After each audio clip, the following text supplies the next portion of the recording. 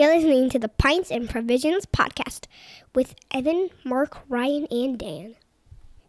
You're listening to the Pints and Provisions podcast with Evan, Mark, and Dan. Oh, I forgot someone. I can't remember.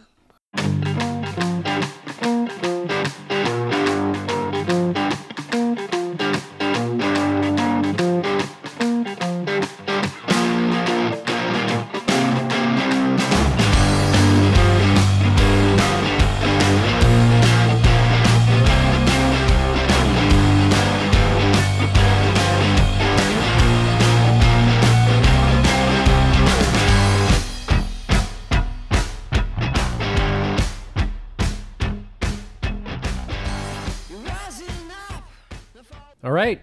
What's up, y'all?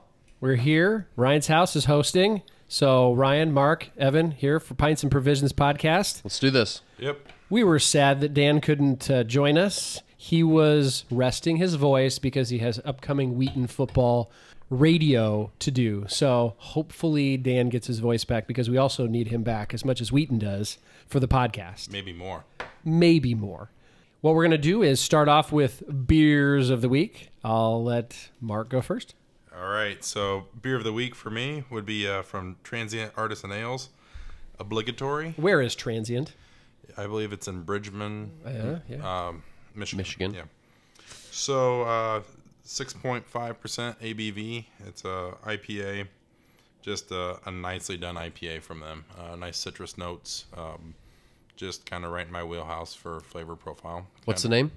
Obligatory. Obligatory. Okay. That's a tough That's word a good for me one. to say, so don't make me say it again. Obligatory. So when you go to Bridgman and go to Transient, do they typically have cans? I know that some of their releases have gone quickly. I don't know what their availability with out of the shop cans are. So the actual place is not very big at all. It's actually probably the size of Ryan's kitchen and dining room here. You walk in, they have a tiny little bar with the register set up, kind of have the tap list on a chalkboard. But as you walk in and you're standing in line, they usually kind of wrap around the wall with, whatever cans they've released that week. They've got them sitting there just like on the pallets, and you walk in and grab a 4-pack off the pallet. They have other stuff, T-shirts, hats, different Swag. And then they usually have glass bottles to go, right? On the wall as well. Yes. Yep. Okay. So they do have probably 2 shelves that have different bottles. Might be some of their stouts, maybe stuff that's not necessarily released right that week. Yeah. I've always liked their stuff. They make some fruited, I don't know if they're Berliner Weiss or actually kettle sours or what exactly they are. They have a few different series that they refer to them, but they're about 3.2%. Oh, those are really quaffable? Really easy drinking, but very flavorful sour type beers. Nice. And it's I've always found their fruited stuff to be really, really enjoyable. When I I love the lower ABV. I just really, really enjoy it because you can drink it for a longer period of time, enjoy it, and not have to worry about how you're going to feel the next day, too much of a buzz, driving, whatever. When I first found out about them, I viewed them more as an IPA type of brewery, but along with what you just said, they also have some pretty decent stouts as well. Buckley was the one that I was introduced to, and I think they have some variants of that called like Kentucky or something like that. It's a bourbon barrel aged version of Buckley, and Buckley, I believe, correct me if I'm wrong, but it's a coffee stout. So and they do Buckley, Kentucky, some other weird named. Yeah, they do a few different stouts. Yeah. And I think they got put on the map originally by IPAs and Buckley when they were contract brewing in the Chicago area. I don't know if it was from Hailstorm or Mars or one of those bigger breweries in the Chicago land area. Was it Microphone? I don't think it was Microphone was also contract brewing. I think it was at the time. Hailstorm. Maybe it was Hailstorm. Yeah. And then they opened the Bridgman facility probably 4 years ago, and kind of took off with sours and really expanded their IPAs. It seems like they make a ton of different ones now. And I know they've done some more barrel aging and different things too, so it's really helped them just expand their offerings and and everything else. So if you're in the area, it's a cool little place to go. They've got some tables, indoor, outdoor. You can sit down. Beautiful tap room. Yep, just hang out right off the exit. Yep. So Oh, nice. not far at all. And Okay. Bridgman's a nice little downtown area as well. Cool. Well, just not to interrupt you, Ryan, I'm going to. We're working on sipping on some of these Henry and Fran beers. Oh. That one exploded a little bit. Well, no, that's the way it was when I opened it up at first. That's how we expected my 2015 Bourbon County coffee to. Yeah, that was. And it I didn't. guess not quite an Old Faithful, but Yeah. exploded a little bit. Anyway, we are working on tasting the Henry and Fran beers. This is the How to Reimagine the World, a Goza with Himalayan pink sea salt and Skittles, ABV Skittles. 5.3%. I love Skittles. Wow. Did you save some for me? Oh yeah. All right. Evan, what's your beer of the week? Mine happened to be from the good old boys at Trillium. It was the Headroom Double IPA.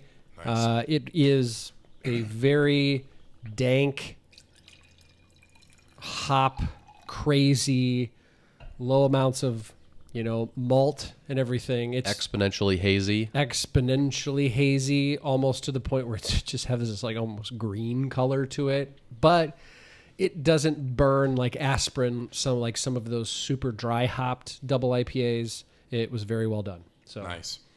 watch out for the bottom of that can. Don't pour the bottom of that can out. Are there Skittles in there? Not Skittles. There is sludge. Made me wonder if there was Skittles in there. No.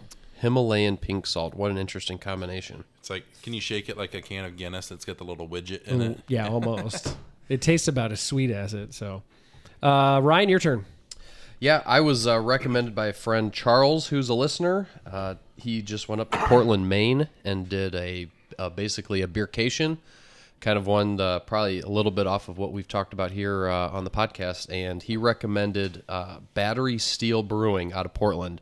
He said that, not to list off all the different breweries that he drank IPAs from, but he said they were making the best out of all the New England style and all the breweries that he went to from his kind of East Coast, Northeast beercation that he went on with another friend who also agreed. So I went out and got a couple different IPAs from Battery Steel. Nice. One's called Flume. The other one's called On-Site Number 7. I think On-Site Number 7 is probably the one that I'd say is my favorite of the past week. It's a heavily hopped Citra and Vic Secret double IPA, hazy style, fermented with a new blend of yeast that makes for one juicy IPA is how they refer to it. 6.8%, so it's actually not a double, but a really nice combination of a bitter backbone, but really, bold hop flavors going on too. So it was really enjoyable, and I would have to agree that they're doing some really good things. So Battery Steel. Everyone think remember they're- Battery Steel. looked like On-Site was just like an experimental hop series that they do. So there's a number 1, a number 2, a number 3, and this was number 7. And it was really good. Wow, Nice. No complaints. Cool. Well, now that we've had the American IPA, Quench Your Curio to start with from Henry and Fran, now into the Skittle Goza. This is interesting. That's interesting. Just to give you a little background on Henry There's a and Fran. ton of sludge in my glass already. Am I Yeah. the only one with this? This is crazy. Well, I told you. I tried not to shake it up as best I could. They're out of West Boylston, Massachusetts, which is a part of or suburb of Worcester. This was sent graciously from our friend Tim. He actually picked it up for me because if you are interested, you can follow them on social media. And when they do can releases, it's an Eventbrite ticket. Oh, that's right. And they do proxy. So I bought tickets for the release. Tim said, "Hey man, I'll go pick them up. No problem. Just send me a label and I'll send them out to you." So that's exactly what That's the we way to did do with it. this. So I got the American IPA and the Goza.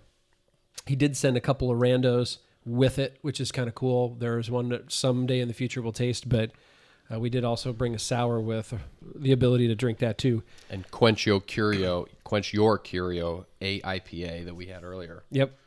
The Good, American. good combination. Yeah. The brewers are not actually Henry and Fran. There are a couple of guys that were deployed in Fallujah together, and apparently Henry and Fran was the intersection of a couple streets in Fallujah. So that's where they got the brewery name. They say they get a lot of calls that ask for, so who am I talking to, Henry or Fran? They are a 5-barrel brew house. Small. Super small. Yeah. So that is, for anybody who knows what a barrel is about 31 U.S. gallons. So you're talking about a 155-gallon brewery. Very small. They focus on juicy IPAs, farmhouse ales, sours, barrel-aged beers, and now spontaneous and wild fermented ales.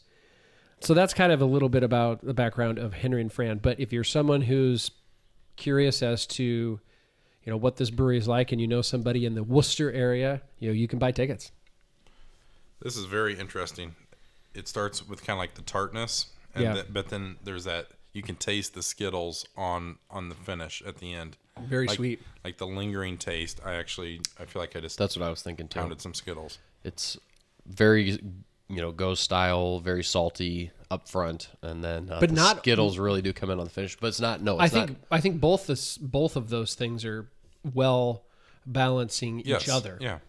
Yeah, and what's the ABV on this? I didn't even see. 5.3. Okay, so it's actually a little high for a Goes. For a Goes. Yeah, but it's definitely not overly potent or too tart. It's actually probably very light on tartness for a Goes, in my think so, opinion. too. It just starts with the tart, and then It's really flavorful. yeah. And it says on the can, keep cold, do not open warm. Otherwise you'll get a gusher. That's a different candy from our childhood, Oh, yeah. probably. The gushers. If we decide we can pop the other one, otherwise we've got a couple other ones from Atlanta Ryan would like to talk about. Yeah, and we got kind of a nice little can share going on here, and coincidentally, we have, I don't know, a few different sizes, but for 3 people, splitting some 16-ounce cans and 12-ounce cans, and soon to be a 500-milliliter bottle. It's like the perfect scenario to sample a bunch of different beers. So I agree. we didn't really plan it that way, but it's working out nice so far. We've got a couple mystery beers over there. Yeah, we'll Oh yeah, throw everyone off later. I can't talk about the size of those. Yeah, we'll completely torch our palates with these and then go on to those. But I like it. I believe the one that I had, when I had it the first time, it was far more sweet than I remember this, and maybe because now this one's a little warmer. I think that this is probably best served cold, but drank a little warmer. I shouldn't say warm, but a little less cold. Yeah, I'd totally agree. Because I'm not getting as much sweetness out of it. And we've had a few of the Henry and Fran's before. I think mostly IPAs. Maybe was there a stout in there at some point? I think it was just from a previous podcast we did at Poor Brothers. We did I remember having one. a at Poor Good Day Brothers. for Banana Fish, I believe Yeah, it was that called. sounds right. And that was about the only one because our friend Tim, who loves these guys and lives in their backyard, has Keeps them all for himself. and sends. Hey, for him to send me that many because I got a full allotment was very awesome for him to go pick those up for me. Obviously, I wasn't going to fly all the way out to Worcester to, I'd go out to visit him, but I think we should do that. Tim, Hey. we're coming. Tim, we're coming for you. And do they even have a tap room where you can drink on site, or is it strictly the ticketed can releases? Soon to have a tap room. Okay. I did see on their social media that they have received permits and such for building a tap room. Okay. A formal tap room. But with a 5-barrel brew house, there's no need for you probably don't have room and have the space for it. So Gotcha. cool. So, Ryan, what do we have poured here? Yeah, so we have some family in the Atlanta area. Shout out to Aaron, who is a listener as well of the Pints and Provisions podcast, and he wanted us to try some local beers down in the Atlanta area. He's on the northern side a little bit, but he sent us 3 different ones, and the first one that we're starting off with is by Scofflaw Brewing Company. I think I pronounced that correctly. Yep. This one's, I think, kind of their staple. It's called Basement IPA. It's a 7.5% IPA, and I think it's strictly Citra hops is what the description looks like. And I think it's considered to be a little bit of a combination of like an East Coast, like a classic East Coast style, and Is this hop forward. Is it imperial or double? It says it's an IPA. 7.5% is kind of right on the verge of that. And I just took a real quick sip so far, and it's really bitter, and I really like it for that. I mean, it's got a really nice bitterness to it. Brings you back to the bitterness of a Yep. normal pale ale. Yeah, correct. I mean, just looking at like the clarity and everything. I mean, this is Yeah, it's great. this is what IPAs were kind of seeking out to be, several years ago. And it's, just like we talked about a few podcasts ago, drinking the Bear Republic. I mean, this is a terrific style. It's super crisp and still flavorful, and you don't need all the haze and potent hops and zero bitterness to make a great IPA. It's nice to go back to that sometimes and just, change it up. Yeah, and this doesn't have any... I don't get a lot of perceivable malt flavor. I don't get bready biscuit cracker. I just get hops. It's a showcase of hops. The yeast really obviously falls out of this kind of a beer, and it's a complete window dressing for the hops that it's going for. Ryan, did you say Citra in this? Yeah. Okay. And it's definitely a little bit different. It's light too. Of what we're used to drinking with a Citra IPA, just because you get so much more of that fruit forward when it comes in on the hazy style. I don't know. I just love the balance of the bitterness in this, and this is something you could easily, upcoming now with college football, if you want to sit down and have 4 of them, you can without having to worry about. It is weighing at 7.5. Did you say 4? 4 ounces? Over a football game, you could probably have 4. You could probably At have least 4. They're 12-ounce beers, too. Yeah, 12-ounce cans helps. Well, yeah. It's good. It's We'll stick with solid. It's solid. Yeah, I don't know if I've had this before or not. I feel like I have, but I don't know if I've had it this fresh.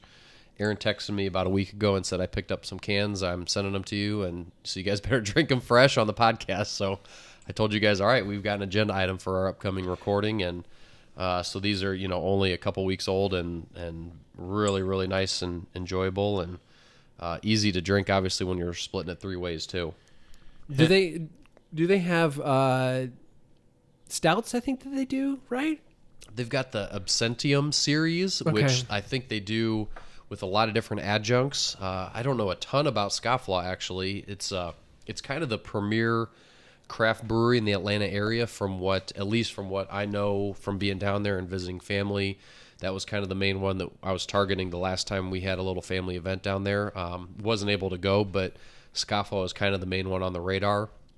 And I know that was one that a lot of the more local gastropub type places would target to have on draft. I'm seeing the start of something here that I like, and I think if people could just send their favorite beers from wherever they are, and we'll talk about them and drink them on the air, that sounds like a really good idea. Yeah, we appreciate all the listeners that still have hung on for 25 episodes. We purposely did this theme, beers shipped to us. Please keep it coming. Hint, hint, wink, wink. Yeah, we'll make that the title of this podcast. In brackets, please send beer. Please send beer. Please send beer. I like it. So if you guys are ready for the second one. Might as well. Sure. We're going through these a little bit quicker, but 12-ounce cans, so they're pretty easy to sample, as I said. And actually, Aaron did a really good job of picking these out, because this next one is a variant of the Basement. Oh, good. So it's called Pog, as I'm sure you can guess, because Pog is kind of used in sours and some other things. Passion fruit, orange, and guava. Oh, okay. I like it. I'll get this pouring around a little bit. And so, yeah, so Scofflaw's, I think they kind of hit the ground running with their IPAs, but then this Absentium series, I think they bottle and they release some variants throughout the year, and that's really kind of got them a lot more demand just on probably some of the more rare beer scene as well. They're on the kind of the northwest side of the Atlanta area, but I think they do can releases and some stout bottle releases as well throughout the course of the year. It's good to have this coupled with the hazies that we've had, just to make sure that our palates are being honest with us when you come to the hops. I totally agree. And I think we talked about this last time with that Bear Republic, but I think you got some right, Evan? I did. Okay. Thank you. So it seems like it's harder and harder to find this style that's well done. It seems like so many breweries right now are trying to do the hazy style. It makes money. And when we go to our local beer stores to get some cans, if these hazy IPAs have taken 3 or 4 weeks to get to the shelf, it makes it not as enjoyable to drink, which I think hurts the quality a little bit. But then I think it's just because there's so much hype around that haze, the haze craze, or whatever we want to call it, that breweries are doing this style less and less, and it's just this beer is dangerous. This thing is like a juice bomb of just. But it's so smooth and it's got a great bitterness that you expect from a regular like pale ale IPA. But there's just like all the tropical citrus, and with it, that's so good. And this reminds me of a good West Coast IPA with breweries like Stone do. They really don't mess around. Oh, that's nice. They really don't mess around too much with all late kettle hops and hops. They plenty of bitterness into it, but still will use a little bit of adjunct here and there to highlight some of the hops. This is crushable. Yeah, would you say 6 for a football game? I guess it depends on who you're watching. I want to go to Evan's house for a football game. Hey, I've watched many Iowa State games all by myself. Oh, so that's where the 4.8% IPAs come from. We get it. Yeah. Hey, I've got a little bit more. It's a little bit better these days, but back in some days it was not. Yeah, this is terrific. I mean, I get a lot of the orange definitely. Popping out, a little bit of the guava on the finish. I think I get a lot of guava. I get a lot of tropical, like very tropical, pulpy fruit. Yep, that's great. The extra fruit hides the bitterness really well. It does, but also, like you said, Mark, it's extra crushable. Yeah, it's you don't want to be in the same ABV. It's a little bit more dangerous. You don't necessarily want to label it this, but this is like a beach beer for me. But a lot of times, a lot of times people like pool beers, beach beers. They're usually like low ABV because you're hanging out all day. So this is a little bit higher, but I would love this sitting on the beach. And this at 7.5%. I mean, that's not a low ABV by any means. Even for an IPA. And like you said, Evan, you don't get a ton of that malt, biscuit, bread. It really does go down really, really smooth, and it almost drinks a lot more like a, I don't know, like the smoothness is more like a 6%. That just it goes down really easy. I would say even lower than that. Yeah, if you poured that for me and I didn't know, I would have thought 4.5 max. Yeah, and if I have 4 of them, not knowing what the ABV was, I would definitely be asking for help. Drive. Yeah.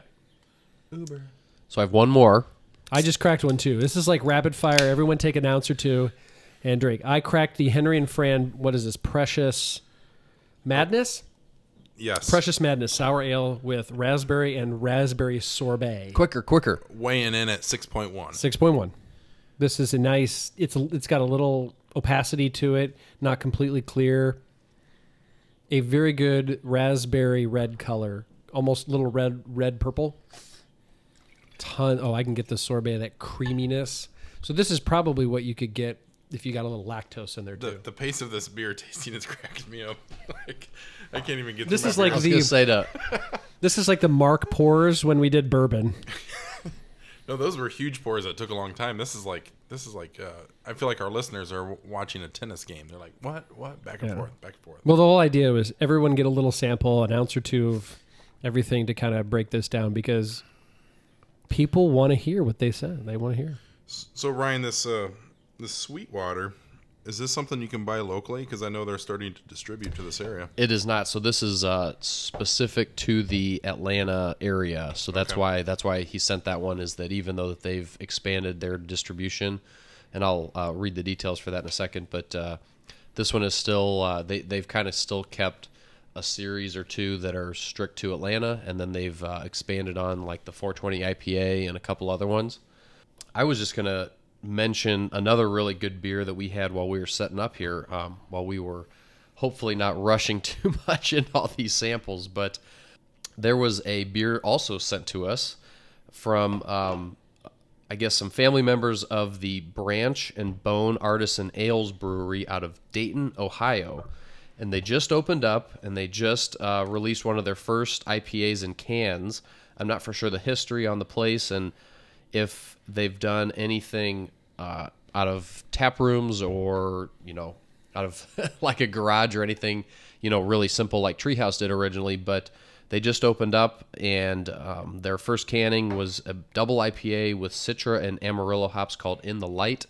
We had that while we were setting up, and that actually almost topped my favorite beer for the week. So, I mean, this thing was a monster. That was great. And Mark even said the first sip he took, and looking at the artwork on the can from a distance, he thought it was a monkish IPA. And that's a huge as we got compliment. drinking, we were talking about it. It was everyone really enjoyed it. It even had the color that you typically see from the monkish beers. So shout out to Jimmy for sending these to us, and hopefully he's listening or will be listening to this one. Very impressed. Branch and Bone Artisan Ales, Dayton, Ohio. Check them out. Nice. While we kind of sip on these, we're going to think about these a little bit more. What we want to do when we come back from a little break is talk vanilla. We're going to talk why vanilla costs as much as it does, what happens with vanilla, how it's grown, how it's used in brewing, and what to expect, because it's one of those probably favorite adjuncts that most people find they really like in beers. And I think it's good to get a background of where it comes from and why it's been such a interesting spice in the world. Not only does the price and volatility of vanilla affect beer drinkers, but it also affects your ice cream connoisseurs. So perfect. Yeah, we'll get into that, but we're going to take a little break. Always appreciate what the Hopped Up Network does for us. So go check out the Hopped Up Network. We've got our podcast and lots of other podcasts on there. So we'll be back.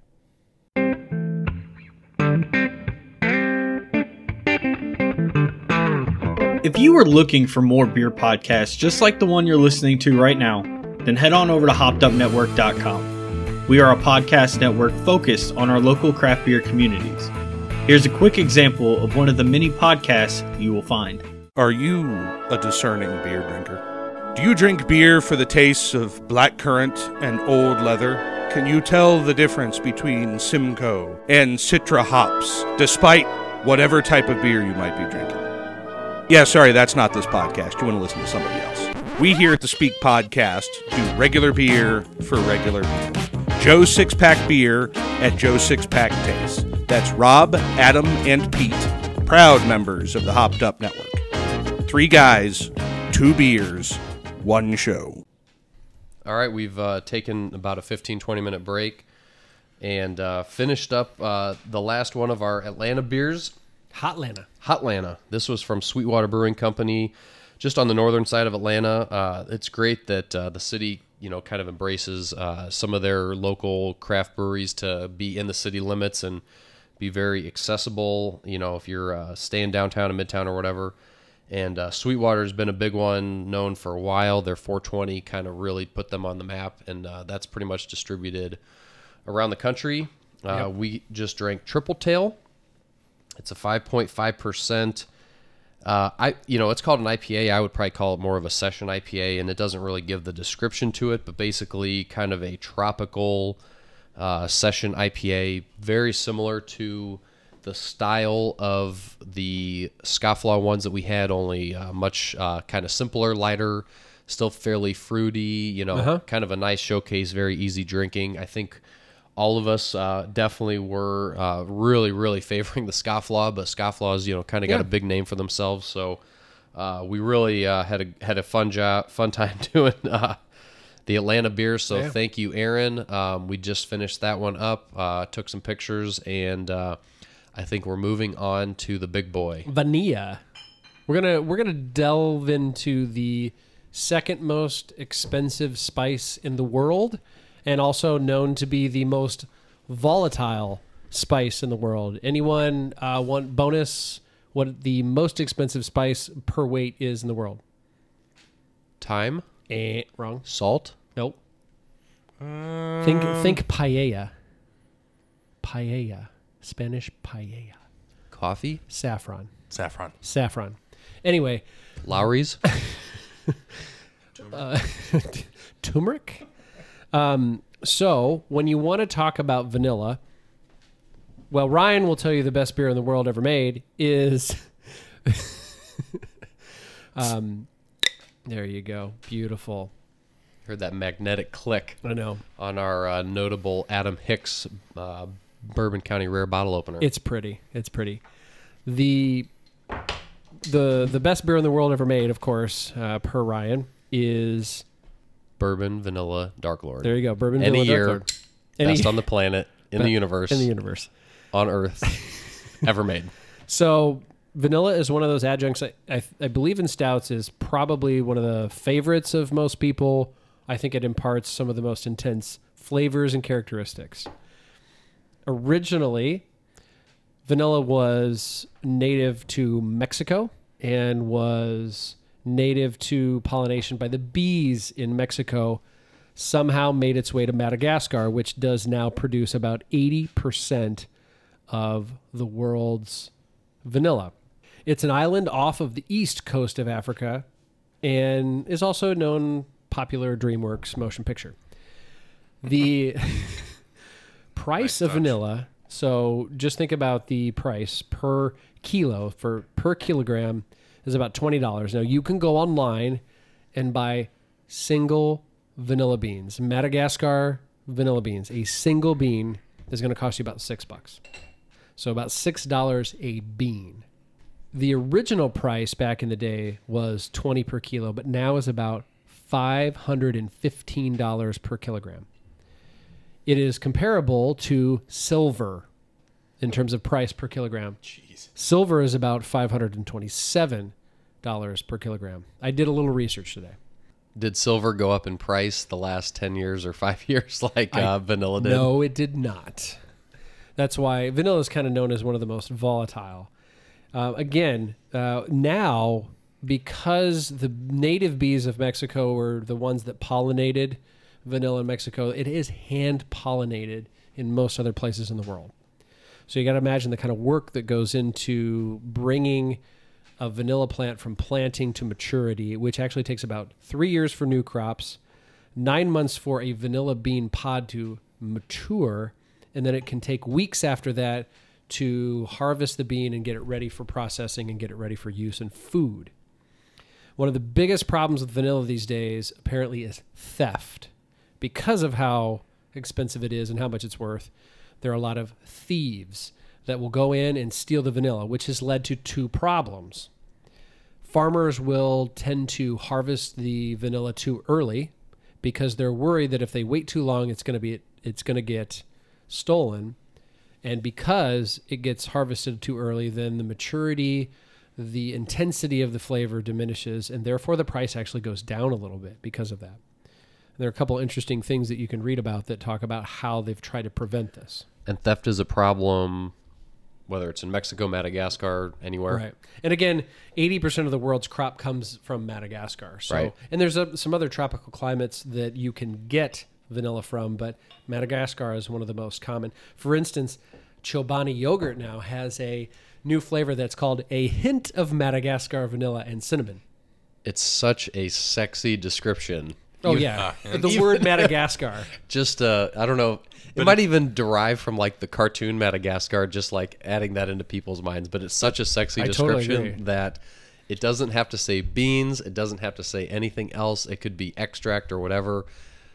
It could be 1% Madagascar vanilla, and it just adds that extra sexiness that has to drive the demand out of this world. Yeah, just like when restaurants moved from using homemade to house-made, everyone kind of has this perception that it's so much better, the quality is so much better. Sharp cheddar. Yeah. That word sharp just adds like 10 times as good Extra as flavor. sharp. You guys are Vermont no white way. cheddar. You guys are cracking me up right now. Yeah. So I think vanilla is most probably actually in the world known for its use in ice cream.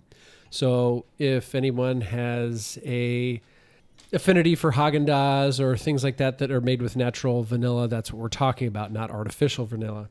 And we'll kind of get into the differences there. But it also, and I found this interesting in my research, apparently is also a spice that is used in Calvin Klein Obsession. So if you're someone who is whose spouse or significant other uses Calvin Klein Obsession, you must really love vanilla.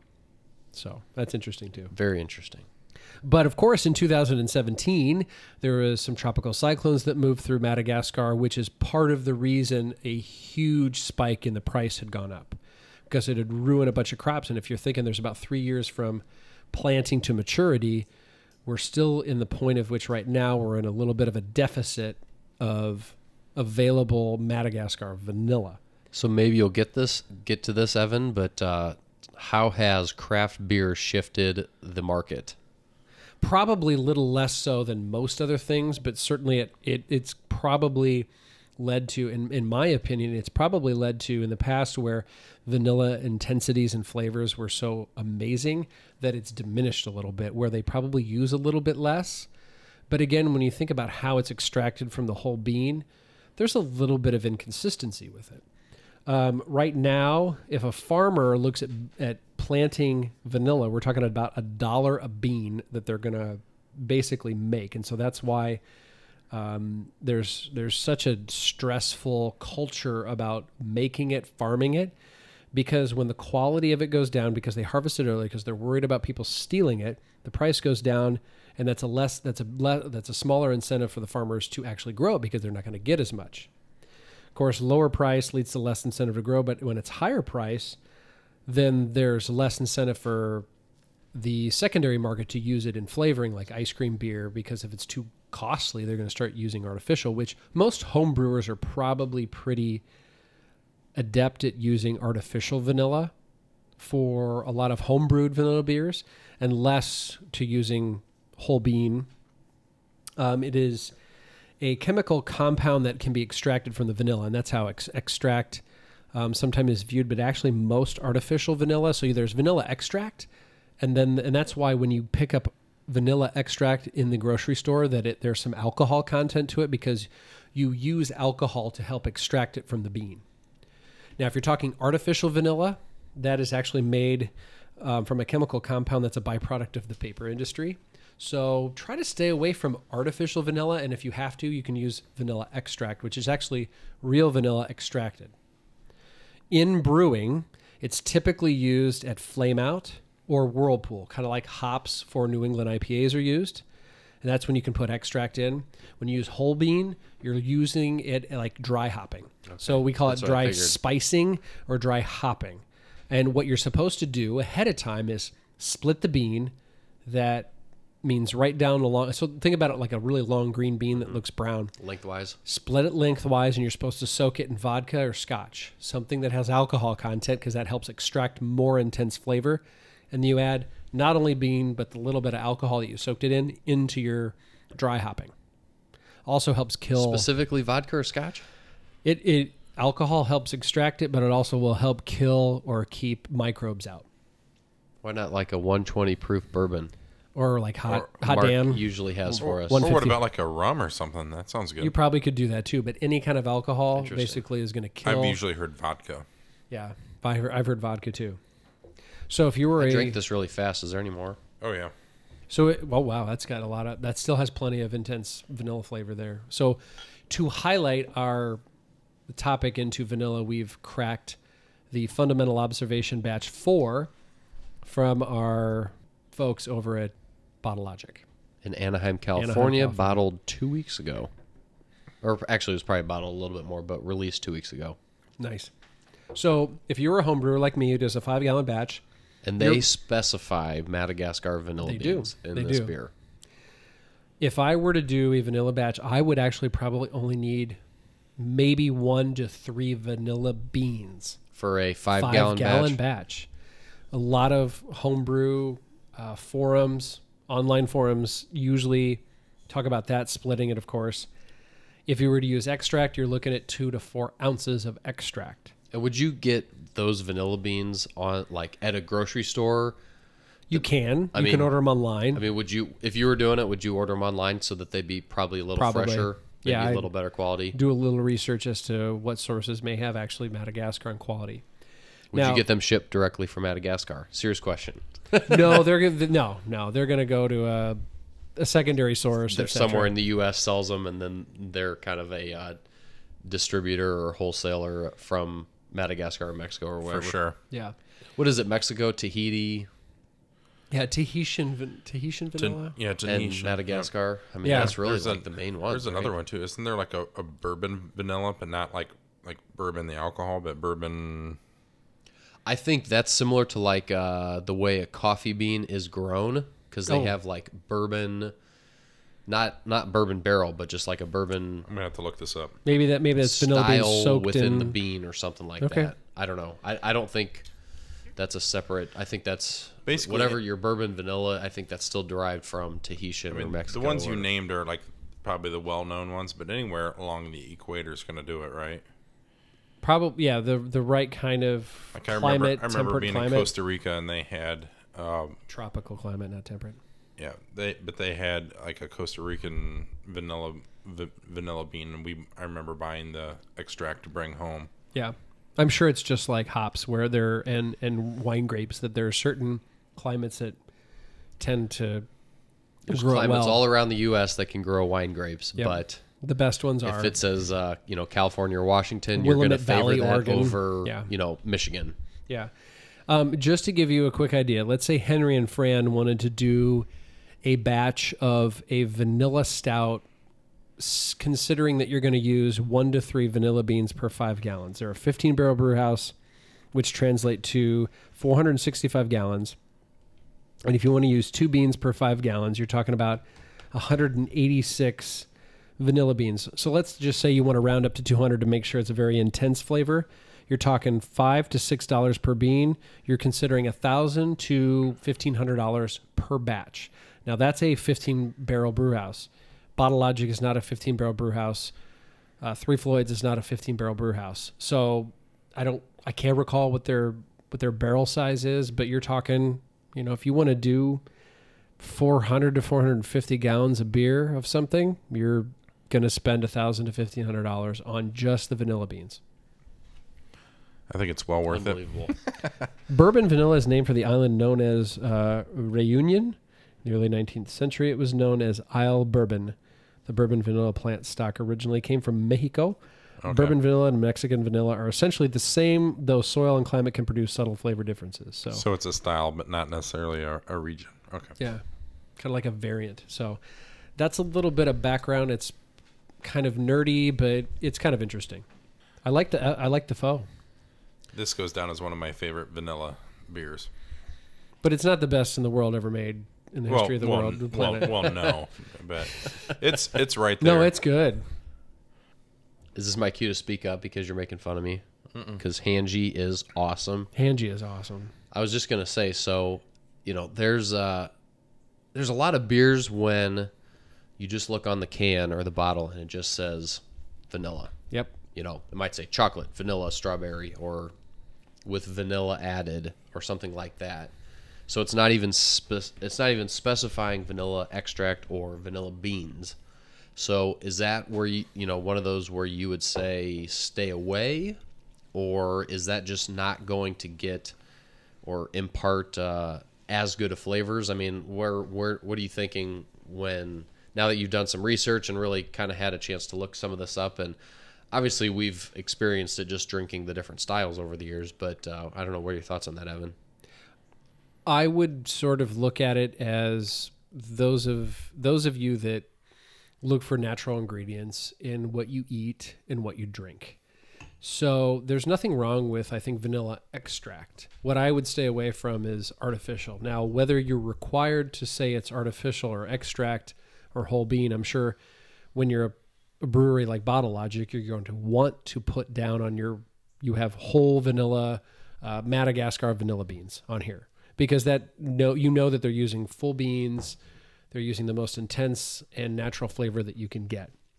I would assume that a good handful of those breweries that say vanilla are probably using extracts. Sure. Not necessarily yeah. artificial, but they're probably using extract, which is fun, and you'll get a lot of intense flavor from that.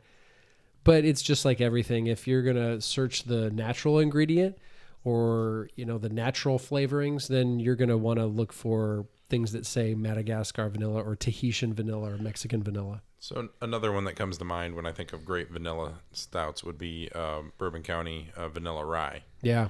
Do we know what they used in that for their vanilla? They I don't think they specify, but they do say vanilla beans on the label. Then they must use whole vanilla beans. And they may not be from Madagascar, but they're just whole vanilla beans. Okay. That's an interesting question. And I think that's what, consumers are going to nowadays want to know more is like, do you guys use extract? Do you guys use artificial? Do you guys use real beans? But I just thought that I've always wanted to try to use vanilla, and I've been intimidated because how many do you use? How to get it? It's expensive. What if it doesn't work? And a place like Bottle Logic has to be thinking the same thing. They put a ton of effort into making a beer like this. And of course, when you put it in bourbon barrels, you're already getting vanilla from the wood and from the bourbon. So it's just like Hanji. It's just an unadulterated vanilla bomb. Let's not forget the poor man's version. Yeah. So you could You take a single vanilla bean, slit it down the side, put it in your. Well, you did the extract, right? No, we did with Dan. We did a vanilla. You did a bean, yeah. Yeah, Did you split it open? Did you expose it to alcohol first or any of that? I don't think I think he just slit it and put it in with the. Well, it was exposed to alcohol because we poured it in with a Bourbon County. True. As it's steeping or whatever you call it. Yeah. So technically, it was exposed. But you also brought one for a podcast that you did vanilla extract, right? Sure, that's just because I didn't have vanilla beans. No, at I home. know, Yeah. but I don't think we noticed a ton of vanilla from that. Right, and probably because it was weak. Yeah. But if I had a whole vanilla bean, I mean, it's overwhelming vanilla like this is. Yeah. So interesting. And vanilla rye uses a mix of Mexican and Madagascar vanilla beans. It does Interesting. say. Okay, cool. So, and that was probably, I mean, I know the 2010 vanilla Bourbon County. You're talking about the 14 Well, yeah, vanilla rye. coming out this year, 2018. Good old brand vanilla. Yeah. Every 8 years or so is what their pattern is. It's kind of random, but that'll be exciting. Yeah. Oh, I think that'll create quite a buzz on Black Friday. For sure. So when you think of, a few really, really good vanilla beers, whether it's barrel aged or just imparting in the flavor or whatever, outside of Hanji, which is the best on the universe, On the planet. and Fundamental Observation, obviously we've really enjoyed this one. Vanilla Rye by Bourbon County. What other ones come to mind? Do you have any other ones that are maybe less? I mean, because the other thing with this, and not to make too long of a question, but a lot of the brew. Well, what are the ones that come to mind that are some really good ones that stand out? Because the other thing that even a really good one is hard to find because it's so expensive, like you've been talking about, that the breweries, even if it's one of your top breweries that release a bunch of bottles on every release, they're going to have to limit this much more because it's so expensive, right? Yeah. So and it's a risk if you're a small brewery. and what it's if a risk, everything. Yeah, everything combined. When you consider you're probably going to be dry spicing this, you're going to be putting it in a barrel. There's all sorts of steps along the way that it can get contaminated and get infected. And if you consider how much investment you probably put into the cost of the vanilla probably equals the cost of everything else that you're putting into the beer. It's a pretty, and if you're a brewery that you own the place and you don't care, just do it. But when you have investors that when might you consider be pretty cautious. 6,000 craft breweries in the U.S., probably 5,500 of them don't have the funds to just do a 100-barrel batch and risk a bunch of Madagascar vanilla beans going to waste and all that beer going to waste. So it's like, I don't know how many. It just seems like if something's with vanilla beans, with vanilla, it's always like 1,000 to 5,000 to 10,000 bottle count. It's very limited. Maybe it hits distribution, but not much more, outside of very, very limited distribution. I agree. So one vanilla one that comes to mind is the vanilla shake, the Beer Geek vanilla shake. That was by done, Mikkeller. Yeah, that was done very well. Yeah. And they bourbon barrel aged that too. I mean, Some of the ones from Prairie. Prairie's like done a good the job. Prairie Dog series. I don't know if they use. They say vanilla on there. And actually, that's another question I thought about asking was they also say marshmallow in some of theirs. So how do you differ marshmallow versus vanilla? I mean, it's basically like But that's a sugary too, right? compound. Hanji's vanilla beans. It does say that. Oh, I thought it was a marshmallow. No, It's called Marshmallow Hanji, but okay. it does All right. the ingredients do say vanilla beans. Okay. Yeah. Other ones, I actually looked this up real quick. Derivation 6 from Side Project. Never had the pleasure. Okay. All right. Dang it. Come on, Corey. Summation from Three Sons. Did we not have that? I think we did have that. Oh, No, not we've summation, had- not no. from Three Sons. There's We've like- had fundamental summation, Okay. not. Three Sons made like 50 bottles of that. Okay, never mind. We've had fundamental summation that Okay. Bottle Logic made, which is also a good version. I mean, that's the Yeah. other thing with this is Bottle Logic has done, call it variants of fundamental observation or just all these different vanilla stouts Well, that have just knocked it out of the park. How many Florida breweries? Because I think of stouts, I think of hashtag Florida being Florida, doing stouts. Wakefield's done vanilla in some Oh, of yeah. this. Oh, yeah. I don't know if I don't think that they say vanilla beans, do they? Nope. No. Which I It's would expect it probably means extract because coconut, vanilla. it's one of those things like if you use organic, you're gonna post it all over the place that Yep. you Sure. use organic. Yep. I think it's probably the same with vanilla beans. Angry Chair says vanilla. They don't say. Oh yeah, anything and they more do specific. tons of That's another adjunct one, yeah. stouts. Yep. Another one too would be Kane. Kane did a nice vanilla beer. Yeah. What was that called? They're antied vanilla.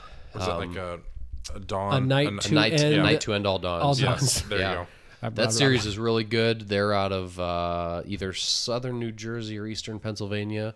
Kane Brewing, I think it's New Jersey, and that whole series is great. And Right. I wouldn't be surprised if they use vanilla beans because they seem to try to go for the ingredients like really hard. But yeah, that's a good example. Yeah. But even all the ones that come to the top of our head are all like Maybe 2,000, not. 5,000 bottle Yeah, releases. you're right. They're all very low bottle counts, probably because you can't procure enough Madagascar vanilla, or Yeah. at least purchase enough to make a big batch. Which I would say then probably Three Floyds probably has to do some of the highest bottle counts of any whole bean vanilla beer, which is Hanji. Yeah, for sure. Especially this year that was exceeded 3,000 bottles. 3,000 Yeah. bottles. That's incredible. The 2013 we had was like 680 bottles or something. A lot of years are 700 to 800. But they have probably the capacity Absolutely. and funds And backing to do it. Yeah, they have Absolutely. the buying power to do it for sure. And they do it well. The best ever. On the planet, It's like the joke You that guys will said it. never get Hey. tired. the universe. Came out of your mouths, not mine. Yeah. Yeah, you're right. Are Should we doing, dip doing into a the black quick- glass? Quick little blind taste. We had Sure. we had mine out too. We won't drink mine because we're running out of time. I know. Yeah, we're running out of time, but I want We can take a to little sip of this. I want to give an opportunity to let us embarrass ourselves doing a blind tasting. Mark poured this; he knows what it is. Ryan and I do not.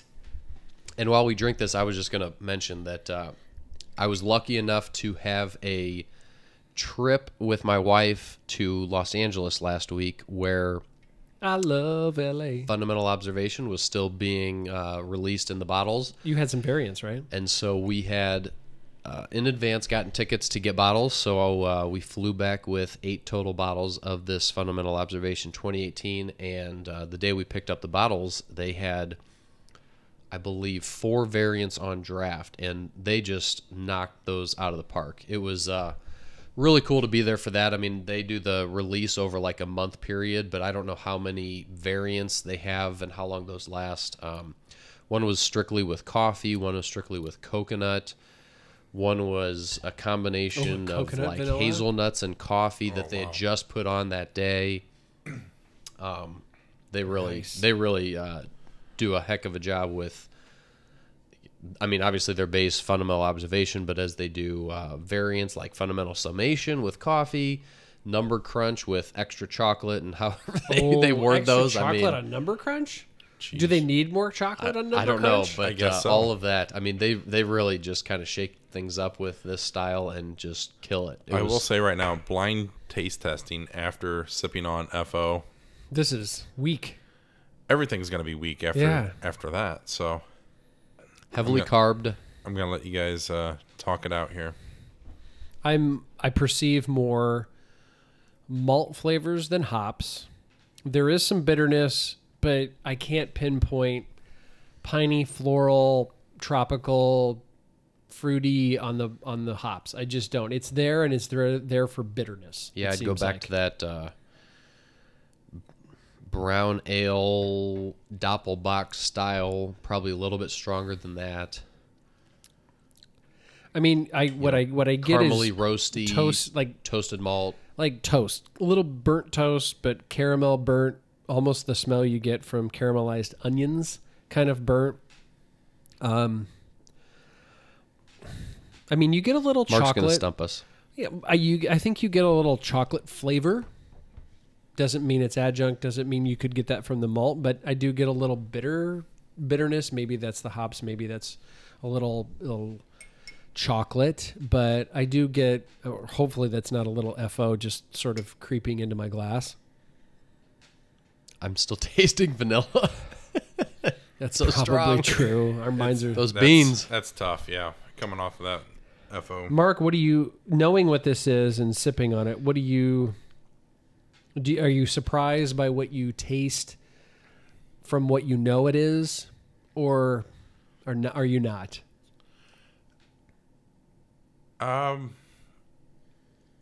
I said, it is tough coming off that FO. So I would say if you knew what you were drinking, it's a fair representation. It's probably a little bit thinner. Okay, Ryan, what are you picking up? Let's give our last taste here. I get like a cola carbonation on the nose. Yeah, it kind of is carb like a lager to me. Definitely, but I hate to guess a Doppelbock, so I don't know. I'm just sitting here like, let me go.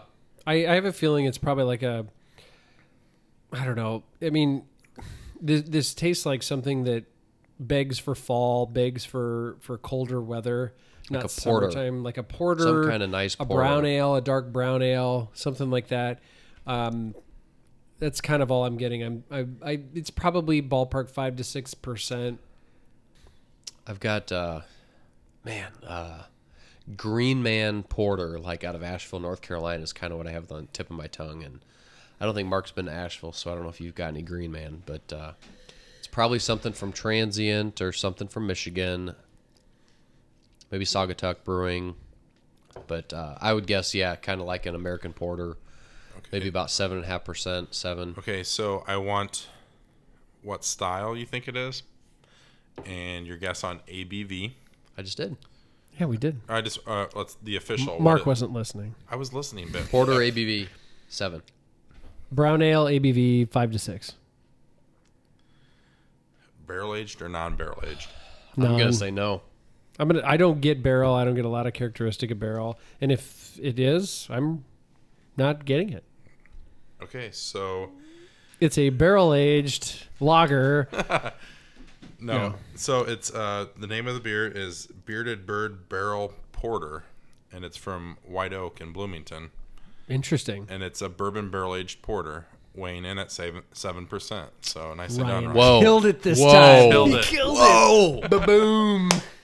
Killed it. I'm proud of you. and I of you. will ABV say, and style and I would spot say on. that I don't get barrel in that either. I So. don't get barrel in that. But you could get the intense kind of chocolate maltiness, you know, the bitterness of malt, not bitterness of hops. Sure. So that's fun. Thanks for letting Ryan know that he is a true Cicerone. There you go. Nailed it. I was impressed. Hashtag nailed it.